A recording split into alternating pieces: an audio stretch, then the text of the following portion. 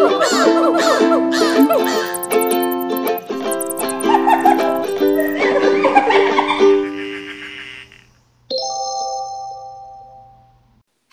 and welcome to the Conservation Queens podcast.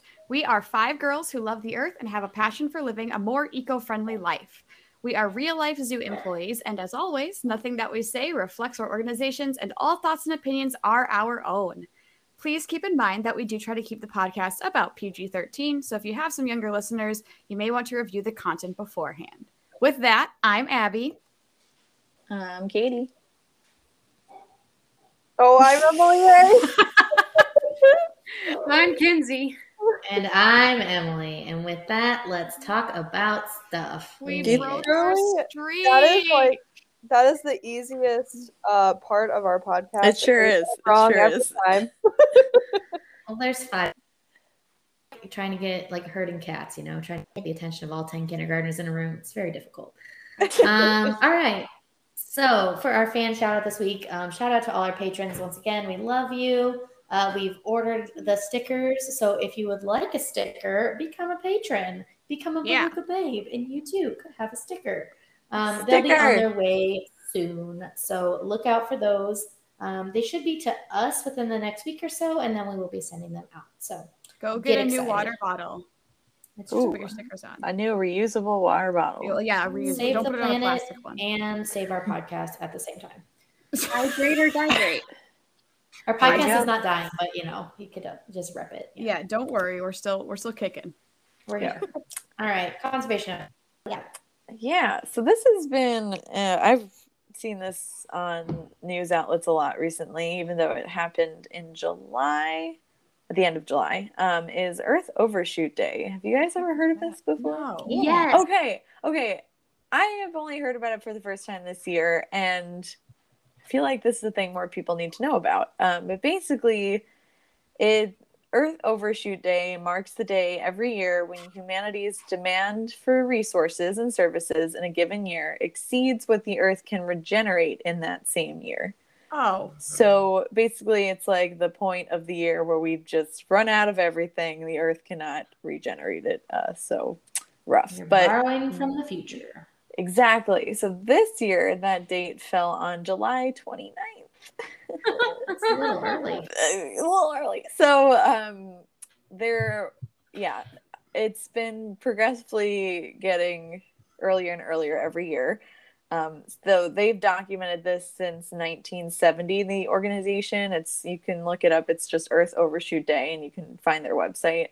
Super cool. I must have spent actually an hour on this website today. But in 1970, Earth Overshoot Day happened on December 30th. So literally right before the new year, which you know what?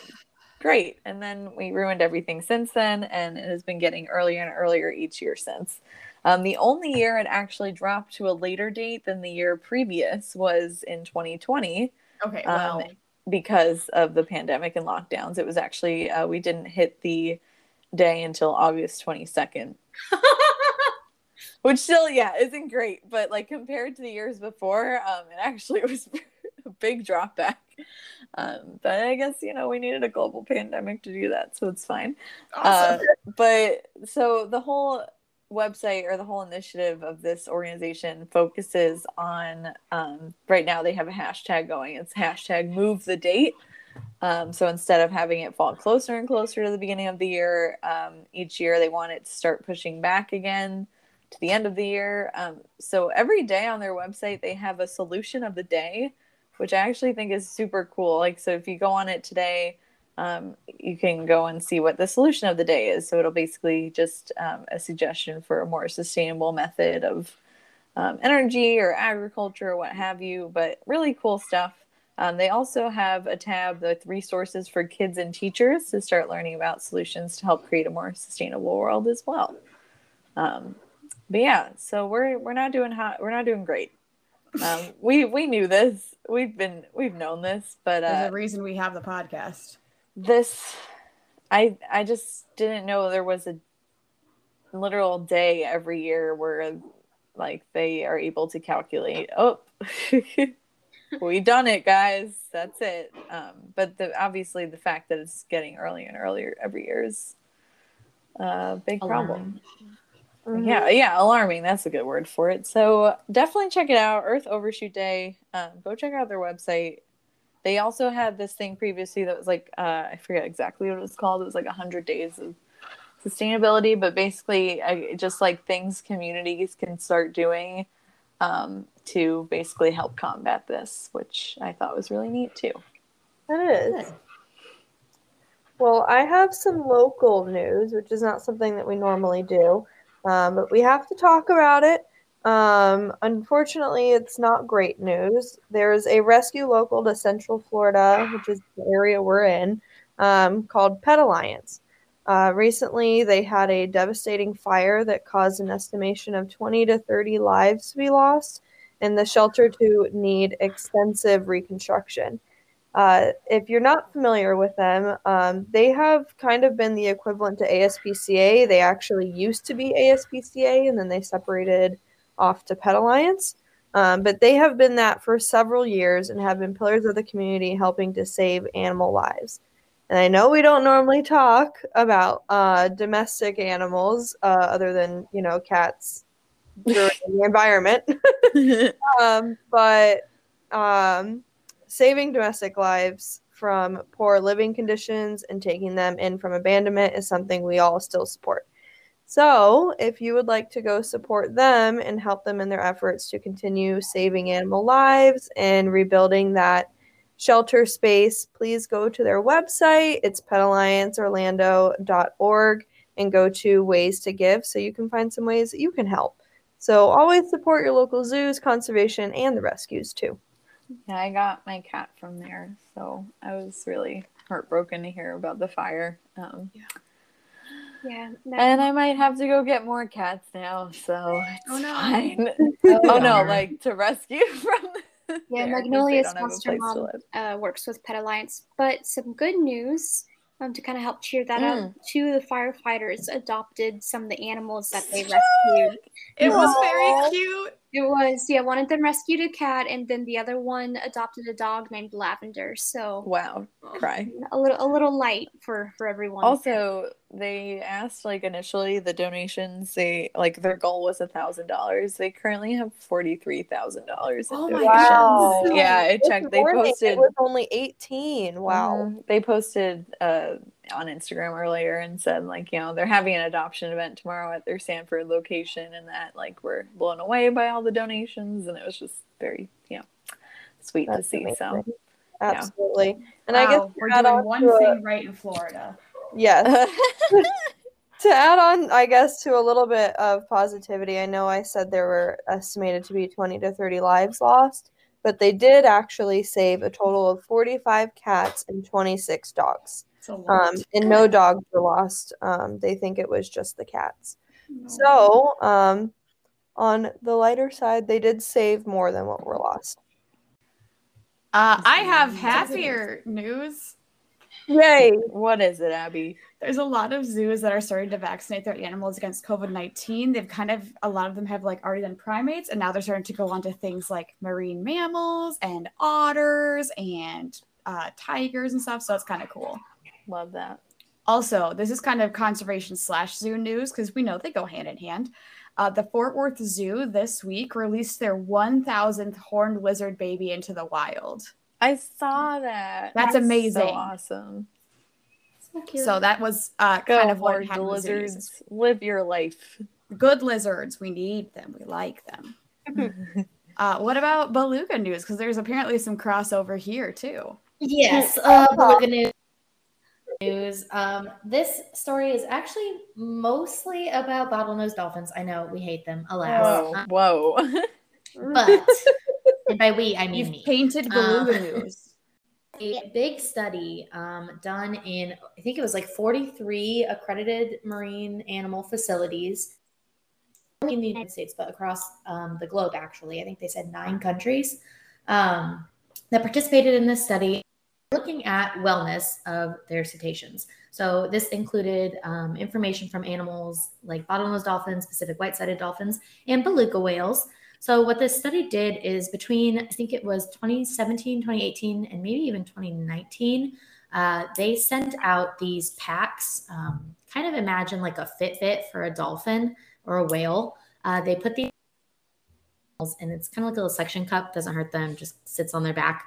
And they wear them for a couple hours a day, and it just records a whole bunch of healthcare data for these animals. So it includes things like how much they're swimming, how far they're swimming, how much they're coming up to take a breath, how much time they're spending at the surface, rate, what are they playing with? Are they playing? Are they resting? All of these different health metrics. And then that analyzed, and the results were actually released this week. And the most important finding of the study was that the enrichment, so the toys, the sessions, all of that, the enrichment that the animals received was more important to them, positive animal welfare, i.e. the animals are, and I use quotes heavily here, happier. Heavily. Yes.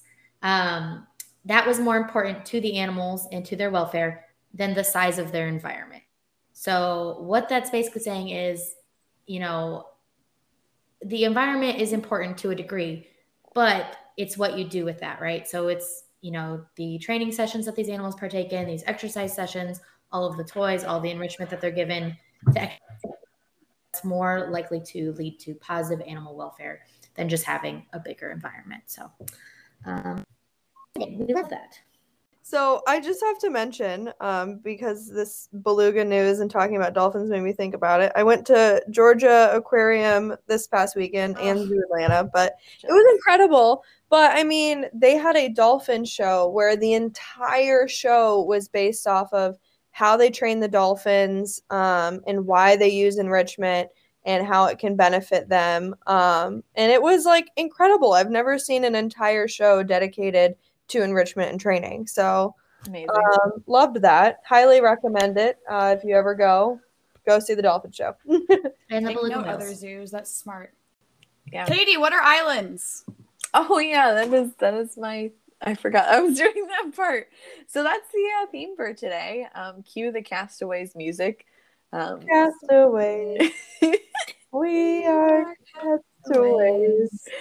Yep. Boy, them. We're going to be talking about islands. Whoop. Because islands, while they're not technically a biome, this is not part of our biome series. We realized, we were like, why haven't we done an islands episode? Those are some Because they're weird. incredible ecosystems to talk about. And we all have sort of different experience with islands. So fun stuff ahead. But yes, beginning with what are islands? Why do they get their own episode? I'm so glad you asked. Why do they get their own episode? There's actually a branch of ecology called island ecology, because islands are just so crazy to study. The organisms on these islands and their interactions with each other and the environment is what is studied in this branch. But basically, islands account for nearly 1/6 of Earth's total land area. Yet the ecology of these island ecosystems is super different from that of the mainland. The isolation of the islands and the high availability of empty niches leads to a lot of speciation, which we'll talk about in a little bit, how that works. But because of the island ecosystems, because of this, island ecosystems comprise about 30% of the world's diversity hotspots, 50% of marine tropical diversity, and some of just the most unusual and rare species of big, sexy megafauna you ever did see. Yeah. Was that for Australia? Well, okay. So technically, the definition of an island is literally just a body of land surrounded by water. Everything's an island. However, continents, even if they are surrounded completely by water, are not considered islands because they are too big. Well, I'm still going to use Australia as an example. Well, it technically is not an island, though there are a lot of islands off the coast of Australia that are very noteworthy. But yeah, so I don't really get who was like, you know what? Just it's too big, even though it literally is an island. Too big. And I still have permission to use it as an example because it's very helpful in my segment. I mean, yeah. Okay. Just It's fine. I'm not gonna call the island ecology cops on you, I promise. Oh, thank God. But that being said, the biggest island in the world is considered to be Greenland. It's the world's largest island that is not a continent. So, yeah, there's your piece of trivia for when you're at trivia night and they ask you what the world's largest island is. Now you know.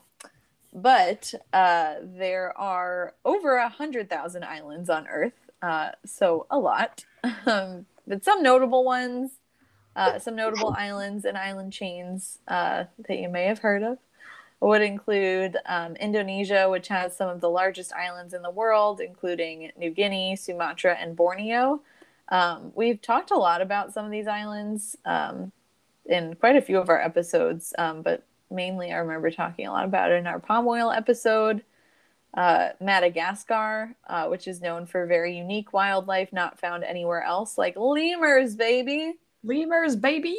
Fusa and Tenrex are some of my other favorite examples. I love Fusa. I know you love Fusa. I studied them in college, y'all. Yeah, she does. She did. So yeah, those are only found on the island of Madagascar. Honshu, which is the largest of Japan's 4 primary islands, the islands of Hawaii, which Emily B is going to talk about in a bit, the Galapagos Islands, which Abby cannot wait to talk about, Daddy Darwin. So excited. What? And in the islands of the Caribbean, just to name a few. It's really impossible to name all the islands out there, and each has their own unique ecosystem, but we're going to just focus on a couple in this episode. So why don't you take us to the Galapagos, Abby? Yeah, so not only talking about Galapagos, but also just about like, apparently this is supposed to be called Daddy Darwin time.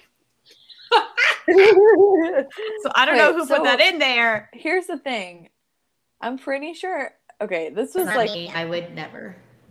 Yeah, it was actually not me, surprisingly. This No, was it like definitely was Emily B.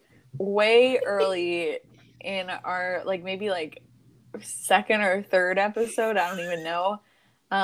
Did someone, like we were talking about Darwin, and I want to say it was Kenzie was like Daddy Darwin. Actually, it was not me. I was the one who got mad at Daddy Darwin. And I think it was me, guys. Sorry. Okay, yeah, it was probably Abby. I think it was Abby. But Abby said that, and Kenzie was like, "Girl, what the heck did you just say?" I don't know. I was tired. and now but it's stuck then- with us. But the thing was, we edited that out. So like, whenever we mentioned it since, I feel like we've either edited it out again because we were like, "Oh yeah, our listeners don't know what we're talking about," Or just didn't explain it. or just The time ignored is that. now. So there is your explanation, everyone. I'm not editing this out. I made a bad joke and it came back to bite me. So Yeah, get ready for T-shirts that say Daddy Darwin on them, and then we're like, we're big not doing picture that. Nope. megafauna. and then like a picture of all the finches on it. I love that, actually. That's a Well, good one. speaking of the finches, Go ahead. islands are kind of a hotspot for what's called fancy evolution. Fancy evolution, is that actually a term? No, we're going to talk about speciation. Oh. And other things. You said that so like this is an actual term. It is now. So the reason, we're just talking about evolution for a minute here. The reason Darwin developed the theory of evolution is because of his studies in the Galapagos Islands. So the Galapagos Islands are home to the finches that Darwin was studying. So he actually wasn't studying the finches exactly. He was studying other things on his big old voyage, but he had learned how to prepare bird samples, which, fun fact, I used to do in college too. And when I went to London, I got to see some of Darwin's original birds from the Galapagos Islands, you guys. Wow. I nerded out so hard. It was insane. But basically, when Darwin got back to London after his voyage, he was looking at all these birds he had, and he realized that the finches were all like really, really similar, except for their beaks. Except not. Except they weren't. So he compared them to other finches that the world had, like other samples they had, and they didn't really match. He kind of concluded they were their own category. But then he also noticed that each island's finch had a different beak shape, and the beaks corresponded to the specialized food they had on the island. And so the finches and then other discoveries that Darwin made, and other people that also helped contributed to these findings, led Darwin to writing The Origin of Species, which is what presented the theory of evolution on the greatest scale and caused all the controversy, which for some reason is still not over. But yeah, so this is a big deal. Islands are a big deal. But the question is, why are islands hotspots for speciation, which is basically evolution, right? So islands, whether they're volcanic or continental, so I'm going to include Australia in this, are the perfect place for evolution to happen because they're surrounded by water, which is a natural geographic barrier, not to be confused with a National Geographic. Thanks, Katie. So there's not a whole lot of animals that can cross the entire ocean.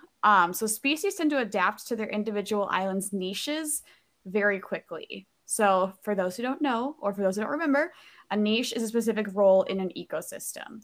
And so on islands, they have only a couple niches to fulfill. So species, if we go to survival of the fittest, they tend to fit the survival really, really quick.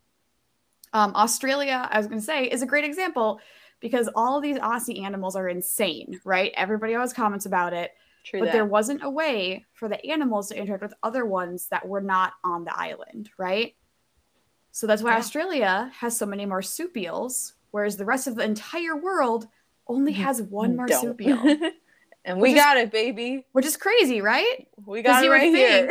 You would think that they would have some other strategies, but no, most of Australia's mammals are marsupials, but the rest of the world only has one because when the Australian continent broke away from the rest of the world, there were pretty much only marsupials, I think, is kind of what the theory is. And so on one side of the earth, they're all adapting, but there's only marsupials on this island, so they persisted. And that was beneficial in that ecosystem, so that's what flourished, which is crazy. Mm-hmm. So islands do tend to spark accelerated evolution because of the niches that the animals fill really quickly. But it also leads to some weird stuff happening, and we know how much I love weird stuff. Some weird-ass animals. Weird-ass animals. And plants, actually. So I learned this morning that woodiness, so woody plants, are found in a lot of island plants because there aren't as many herbivores to eat the plants. So they all are competing for the same resources. So being woody and hardier is actually beneficial. So some of the examples included Hawaiian silver sword plants, which are really, I think they're endangered. Yes? They are. I'm looking at it right now. They are critically endangered. They only live kind of at the tops of the mountains. So they live on Mauna Kea. They live on Haleakala. They also have experienced some of the things we're going to be talking about, like adaptive radiation, like Abby's currently talking about.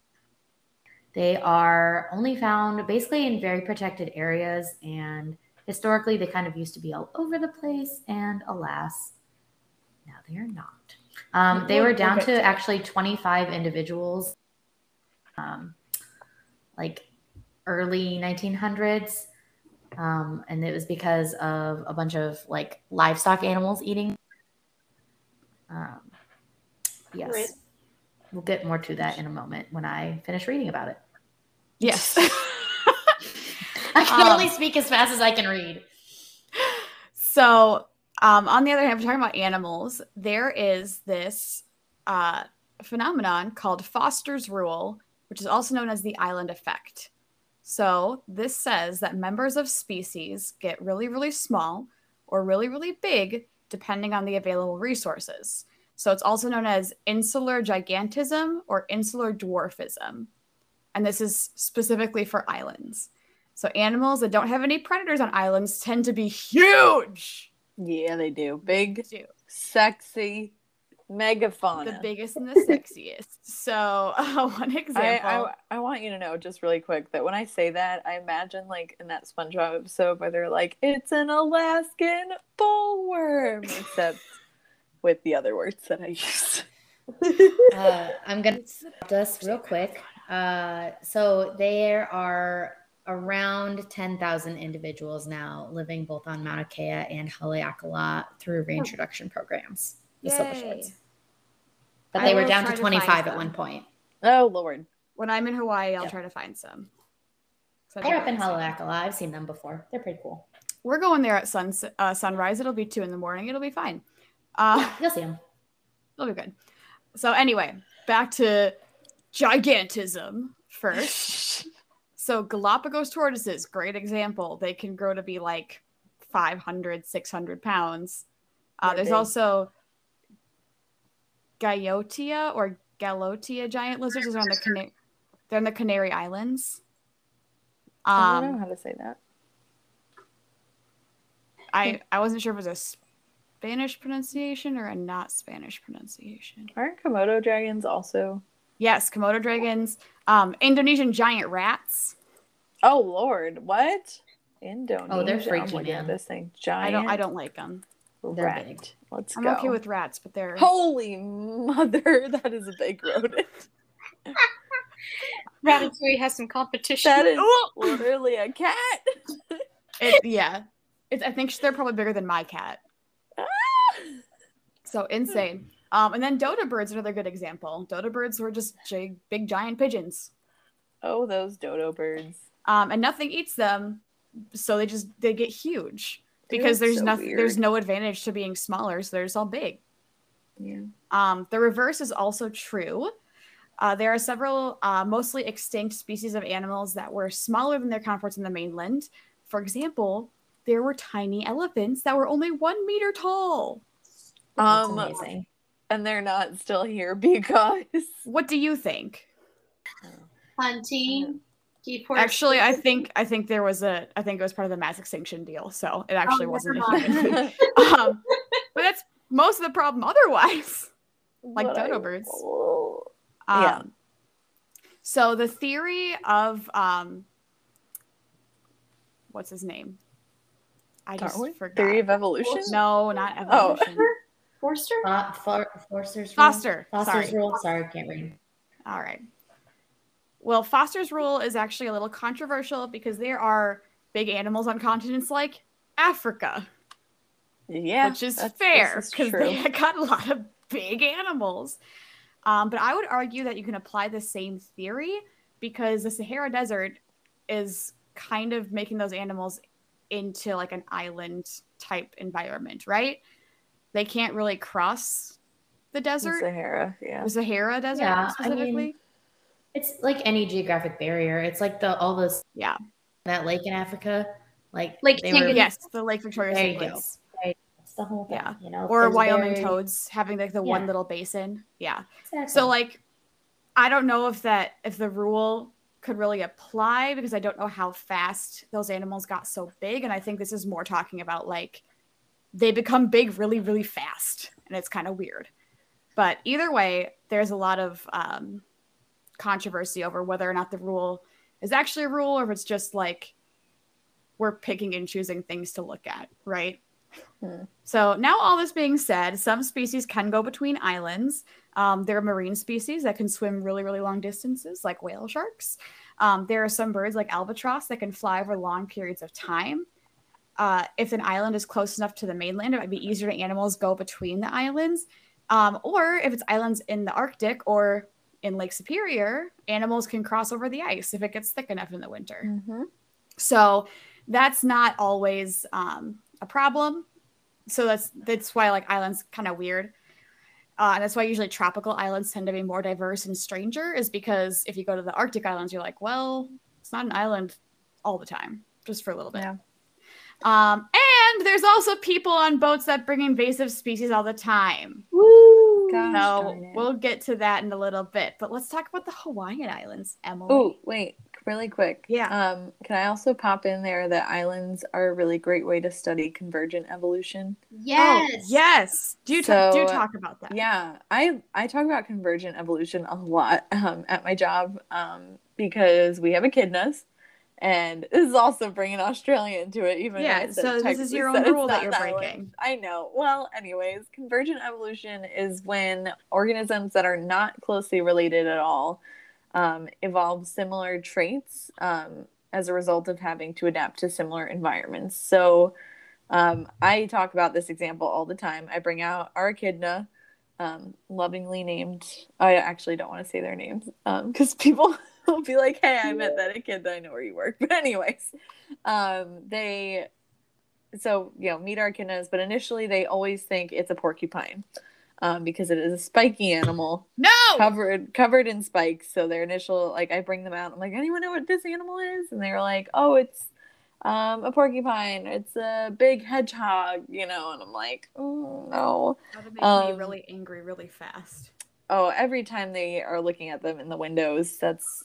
One time I had a parent look in there. It was like, it's a porcupine. And the kid goes, no, that's an echidna. And the mom goes, no, that's a porcupine. Oh, boy. And I literally walked over and was like, excuse me, that's an echidna. Please listen to your child and read the sign. Thank you. But anyways, smart kids at I work. also had one guy walk up, and this was like an adult.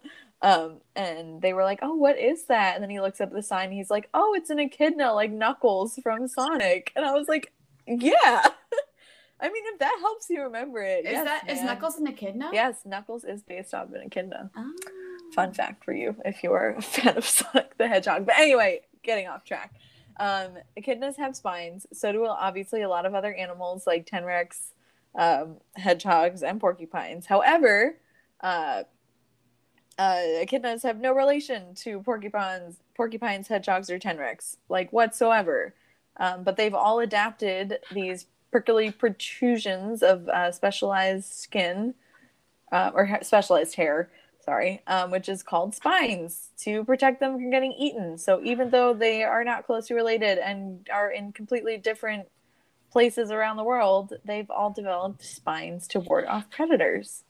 So you can see that a lot from island to island, where obviously you have animals that have no relation to one another because they are completely isolated, but they develop really similar adaptations, which is a really cool thing you can study. So yeah, I like bringing that up. It's a good point. It's awesome. Yeah. Here we go. Hawaii. Hawaii.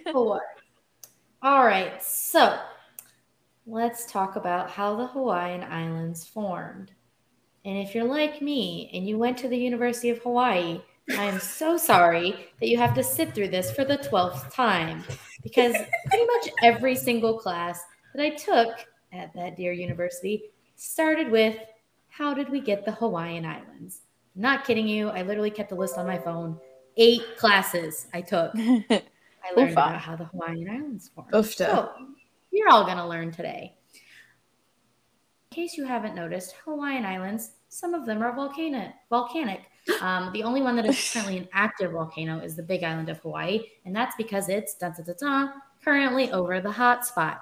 What is a hot spot? It's where the lava and the magma come out of the earth and they make land. Wow, magic.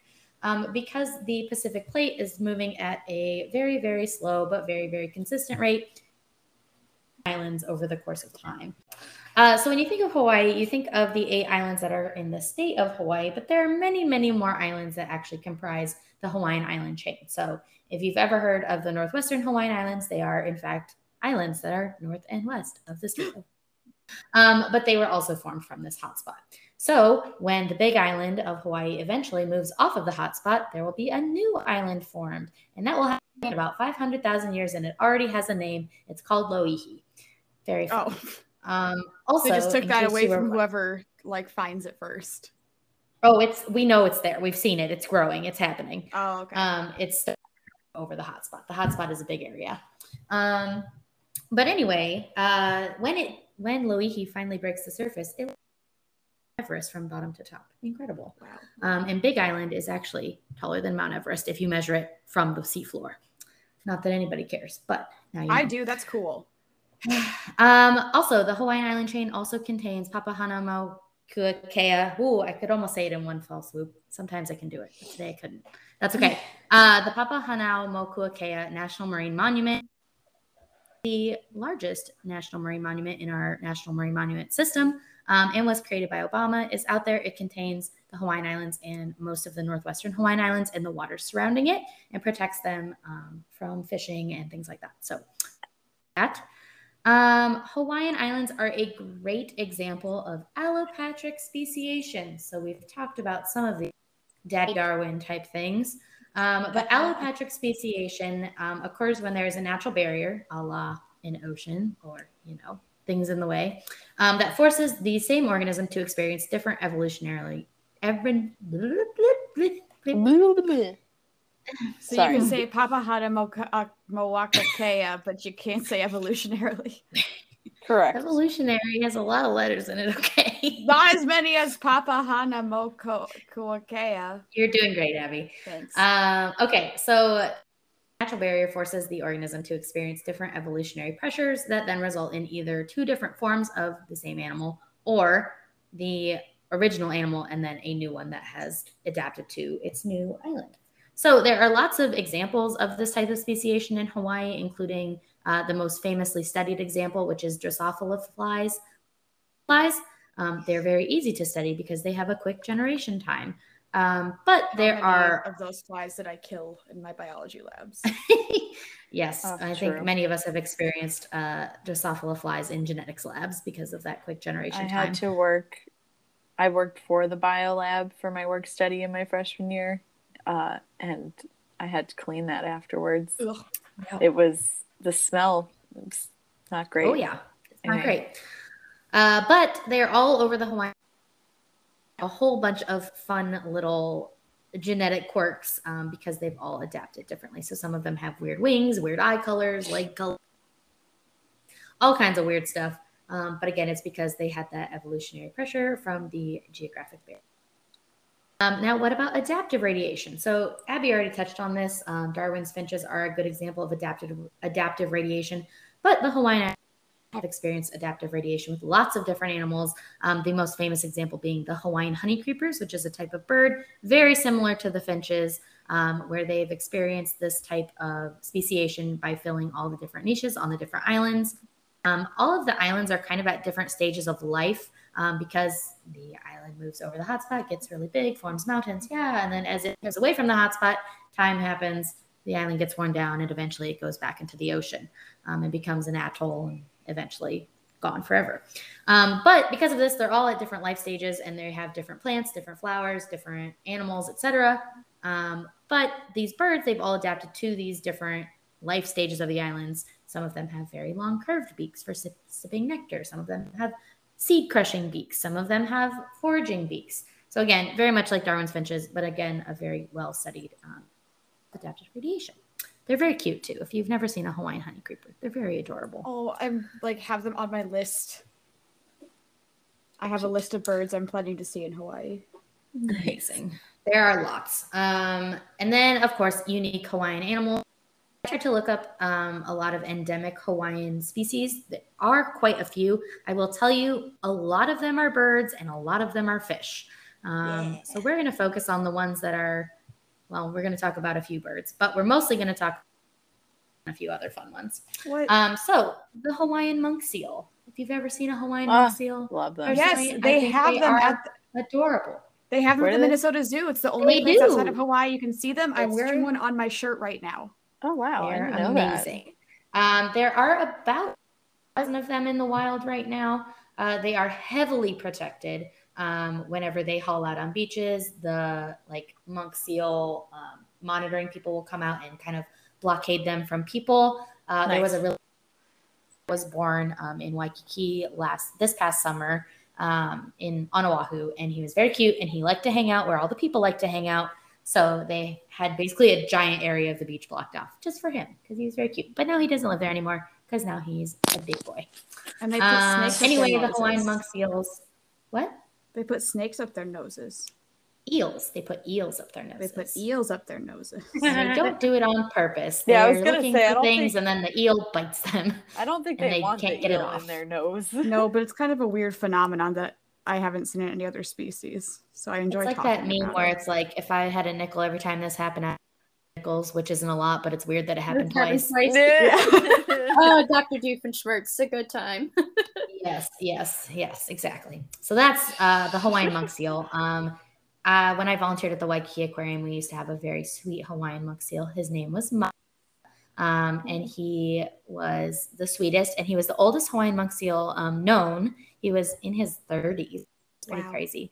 And he would just sit and spin and be perfect. So if you ever see that GIF that floats around every once in a while of the seal just like literally spinning in a circle, like bobbing up and down, that's Maka. That was his thing. He has since passed, but he was very sweet. Aww, and then, yes, he was a good boy. There are also nene geese in Hawaii. I think Emily might talk about this a little bit later. But the nene geese are, again, an endemic Hawaiian bird.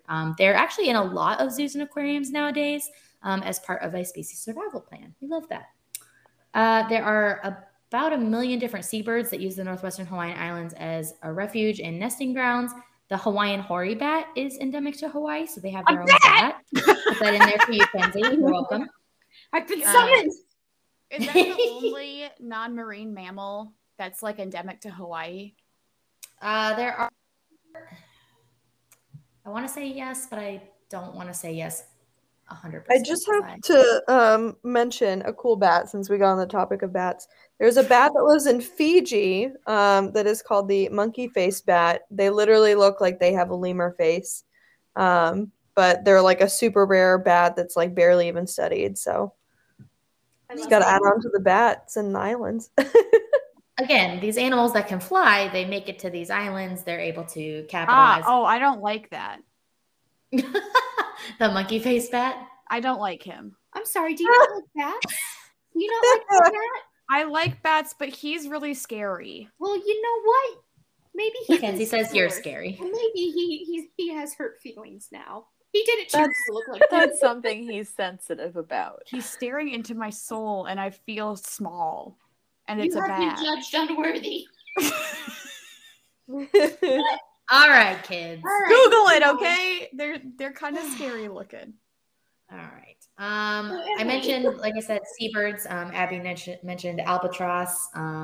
If you've ever heard of Wisdom, the Laysan albatross, who's like 70 years old, she comes to Oahu to lay her baby, which is very exciting. My hero. She's amazing. Also, I just thought I'd mention this. If you've never seen, I think it's Blue Planet. They do a great episode about the northwestern Hawaiian Islands because of all the seabirds that nest there. But you know what also likes to live there? Tiger sharks. Because you know what's up? Baby birds that haven't quite figured out how to swim yet. Oh, come on. Okay, but the footage is incredible. These tiger sharks literally are like, I don't know how to explain it. Like, you know when a dog thinks they're doing something sneaky, but they're not being sneaky? That's what they look like. They're like, I'm sneaking up on this bird, but it's very clear what's happening. The footage is incredible. Just check it out if you haven't seen it already. And then some other things, Hawaiian tree snails. The Hawaiian Tree Snail Lab is at the University of Hawaii, and I got a chance to tour it. They have so many different tree snails that have been collected for research. So there used to be over 300 to 400 different described unique species of Hawaiian tree snails. They live very high up in the mountains. They live on like one specific tree that's endemic, and they eat one specific fungus that grows on this specific tree. Well, when the humans got to, wow, you know what's cool? Tree snails. You know what I want as a pet? Tree snails. You know what I could do? Collect them all like Pokemon. Well, obviously that did not go well. And they killed a whole bunch of them off. And then they introduced, unfortunately, carnivorous snails. And the carnivorous snails ate a whole bunch of these cute little tree snails. So there are not very many left. Truly, they think that there are maybe like 50 to 100 individuals of some. Literally, like they live on one tree now. It's very sad. They are protected in a few areas, both on Oahu, Maui, and Big Island. But there truly just aren't that many left. So good job, humans. You did it. And then lastly, all of the fish. So if y'all ever get the chance to go out, please go visit the Waikiki Aquarium. They have some of the coolest and most unique fish I have ever seen, ever worked with. They actually have a whole exhibit that's just Northwestern Hawaiian Islands, and it's mostly just fish that you can only find in the Northwestern Hawaiian Islands. I have been lucky enough to see some of these fish snorkeling both on Maui and Oahu. So I listed a few of them here, and I only listed ones that I have personally seen. So the masked angelfish, millet seed butterfly fish, Hawaiian trigger, Hawaiian sergeants, pearl wrasse, Hawaiian cleaner wrasse. I could keep going. there's a whole lot of them. A lot of wrasse, a lot of chorus, and a lot of stonefish. So very exciting. If you're a marine biologist, those words do mean something to you. They're fish, they're pretty. That's all you need to know. Yeah, and with that, that's all I've got about Hawaii. And so I think it is Kenzie's turn. Hi there, everyone. It's me, your girl Kenzie, and we're heading on over to our regularly programmed doom and gloom section. So buckle up, and here we go. So as always, we're going to talk about some of the issues that islands in general are facing. We've already touched on quite a few of them, so I'm just going to kind of summarize it up. So first and foremost is the deforestation and depletion of natural resources. So essentially, as human population and overall visitation to islands increase, of course, you're going to have greater pressure there on the available resources of the island. Now, because of their limited space and materials, sustaining large populations is incredibly difficult. For example, in the Galapagos, there's been really big issues with disposal of waste and garbage. So there will be open air dumping and burning of the materials because there's just not enough space or availability of proper facilities. To kind of put some more in perspective, especially on the deforestation side, the Easter Islands can be seen as a big warning narrative for this. It's actually theorized that the overuse and deforestation of the islands actually led to the extinction of human cultures that once populated there. So we don't like that. Yeah, no. Think twice before you cut down all the trees so you can roll your big stone heads across an island.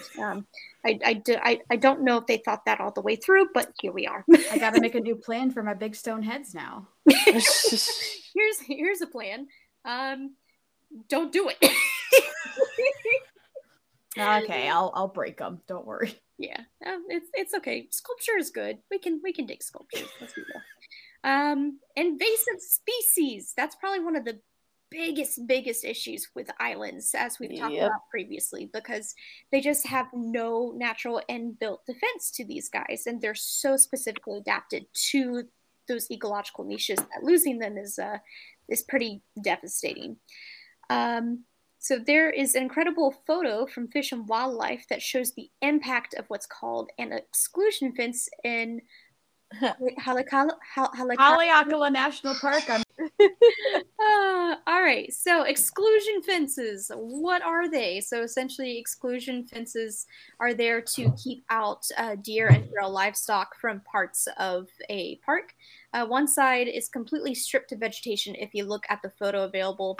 And this includes the silver swords mentioned earlier, while the other side is noticeably much more dense in vegetation and very, very lush. I've actually seen exclusion fences too in the Great Smokies Mountain National Park, because there was certain sections of the park where you have these really weird kind of wetland areas that just pop up out of nowhere, these little swamps. And we have feral hogs there, so of course they get in there, they root around, they tear up all of the plants and such, so they actually put fences up around them to exclude the wild hogs from coming in. I do not like feral wild hogs. I burn with a passion against them.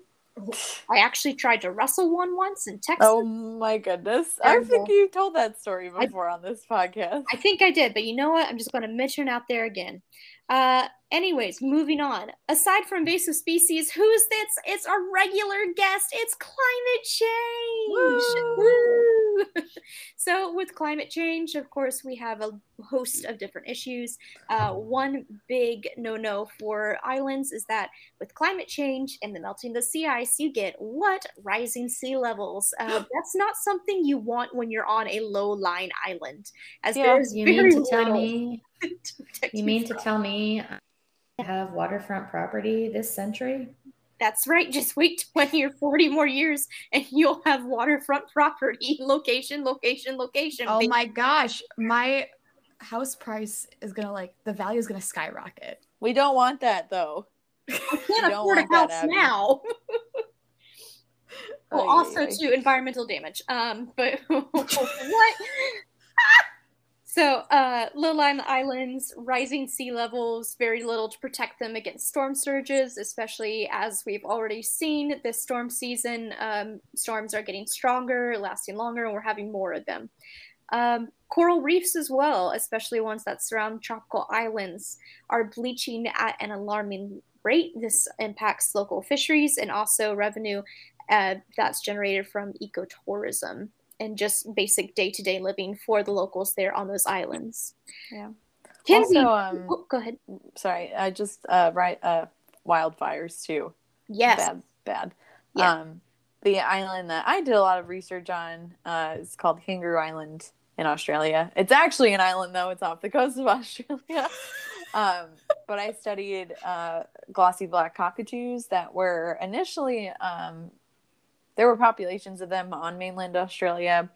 They were basically eradicated from the mainland, and the only place you can find the certain species of them is now on Kangaroo Island. It's really valued for its biodiversity.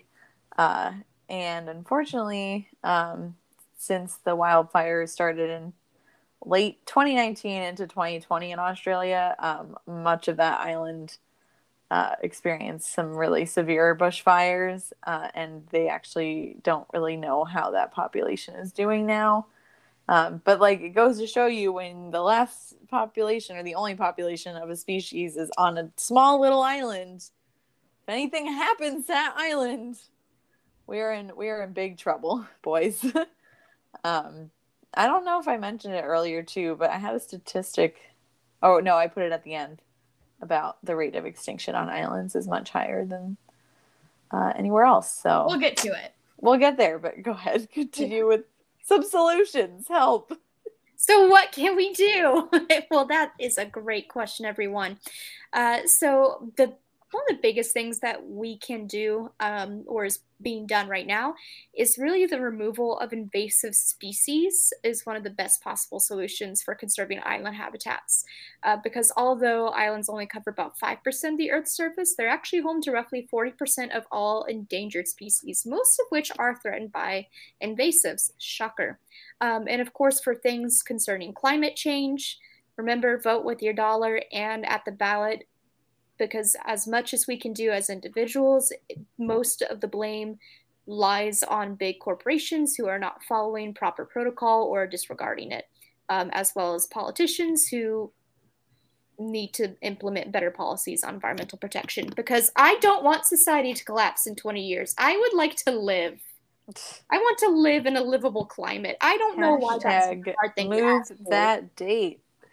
And let's not have our overshoot day happen on July 29th. Yes, let's push it back, please.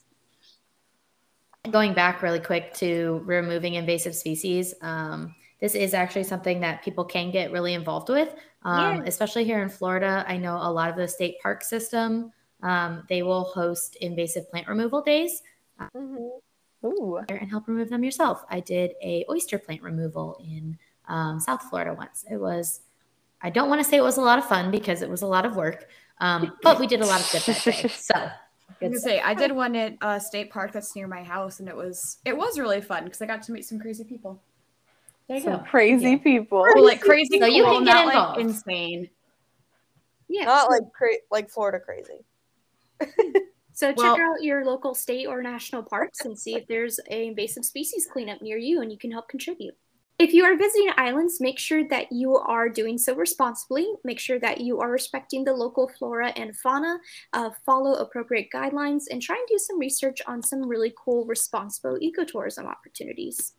Tyler and I, my husband and I, when we're on our honeymoon, are going to volunteer with a sea turtle facility and do nest checks. Stop. I'm very excited. So romantic. I'm gonna cry the whole time. It's gonna be amazing. I love that. All right. Well, before we go, Emily A., I think you have a couple things that you would like to share. Yeah, before we get into our conclusion here, number one, I just have to give a huge shout out to Tahiti. Because my family lives there, and y'all, that place is a real life paradise. It's beautiful. Go visit your family. Field trip. I'm down. One of the things that was pretty cool for me as a kid was growing up with my grandfather because he was a shark biologist there. Why are you just telling us this now? That he was a shark biologist? Yes. I don't do this. He is. I didn't know this. He's also now a botanist studying hibiscus flowers, and apparently God. he's the real deal in the hibiscus community. What? But he studied tropical shark communication, and he did his research there in Tahiti, and he fell in love with it, so he just never left. That's fair. That's so cool. Yeah, he was one of the first people to record communication in tropical sharks by identifying their body language. So, for example, one of the things that he studied was how they use pectoral fins to communicate. Many scientists have since studied this for years now, but they've concluded that some sharks actually do warn before they attack, which is really interesting, or display what humans determine as aggressive behavior. So, pretty cool stuff. But, you know, I'm not just going to sit here and brag about my family members. I'm going to talk about cool research. I think this is okay to brag about. That's so cool. So what's some other cool research that has been done on islands? I mean, Daddy Darwin, duh. Duh. That's the shirt. Daddy Darwin, duh. Duh. And then all the finches. Oh my God. I'm telling you. Emily mentioned, am I going to say it right? Is it Nene geese? I love Yes, that. that's right. Okay. The Nene geese found in Hawaii are one of the most rare birds in the world, most rare like waterfowl specifically. Their population dropped to 30 in the 1950s, but thanks to research and conservation efforts, their populations are now at 2,500 individuals. So, Yeah, we love geeslings that. are very cute. Moving towards corals, the NOAA recently saw some recoupment of different types of corals coming in, as well as the return of fish, something that they haven't seen on their original surveys after one of the major hurricanes that affected, if I'm going to say this right, Lalo? Good Wow. enough for me. Okay. It was Hurricane Walaka that affected it. I know. I'm really butchering it, y'all, but I'm trying. But during their expedition, researchers found coral reefs from the French frigate shoals. Again, more words. French frigate shoals. Thank you. Thank you so much. And they're recovering from storm damage. So that's something that's really great that's happening over there. Partula snails found again in Tahiti. I have to mention it. I'm so sorry. But they were classified as extinct. And they're now on the comeback. They actually found, they've been found back in their homeland for the first time in 25 years. Woo! That's a long time, y'all. That's pretty great. Yes. And that's all thanks to more research that has been done and conservation efforts. That's actually something that AZA organizations are heavily involved in, which is super cool. A really awesome study I found from Fiji studied conservation in relation to indigenous communities. They studied how Fijian culture, conservation does not mean locking things away. Conservation refers to managing the environment sustainably so that resources will be available for the future to provide food, water, health, and importantly, the ability to undertake cultural practices. What they were comparing this to was that it goes completely against current practices in Western wealthy countries. Cough, cough, like the United States, who often favor the equality approach where everyone in the region gets equal benefits and people give up their historical resources, Jesus, such as fishers to receive more funds. Now, when I say equal benefits, I'm talking about in conservation, meaning like everyone gets the equal benefit to hunt. Whereas in these more indigenous communities, they're describing it as they are more specific about how they hunt so that there are resources in the future. So this is something that I think all of us have known as conservation queens. But it's something that I thought was really nice seeing research like this become not just more prevalent, but also really popular in conservation. Like it was one of the first things that came up for Fijian research. So loved seeing that. And then my last cool research study I found was one where they actually categorized 8 islands that need more conservation and research efforts directed towards and by protecting those islands. It can save 9.4% of the entire Earth's population of threatened wildlife. Whoa. So I know 9.4 doesn't sound like a lot, but when you think about it in retrospect, that's a lot. So islands are pretty great. I obviously fell in love with Tahiti, and the island's ecosystems are just truly beautiful.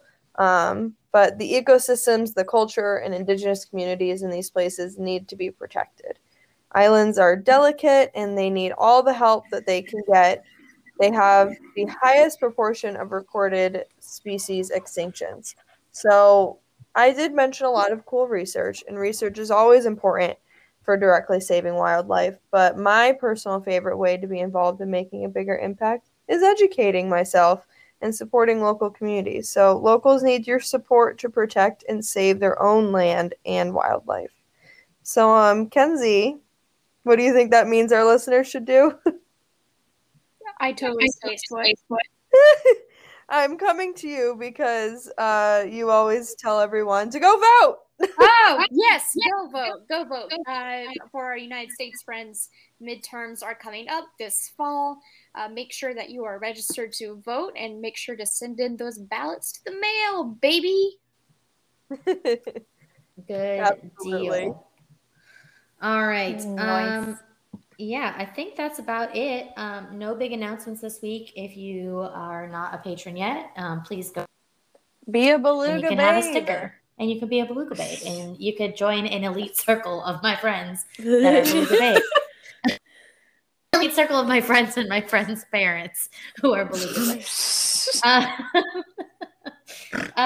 with that, if you aren't already following us on social media, please do so. You can find us at Conservation Queens Podcast everywhere. Thank you so much for joining out there and stay sustainable. Bye. Bye. Bye.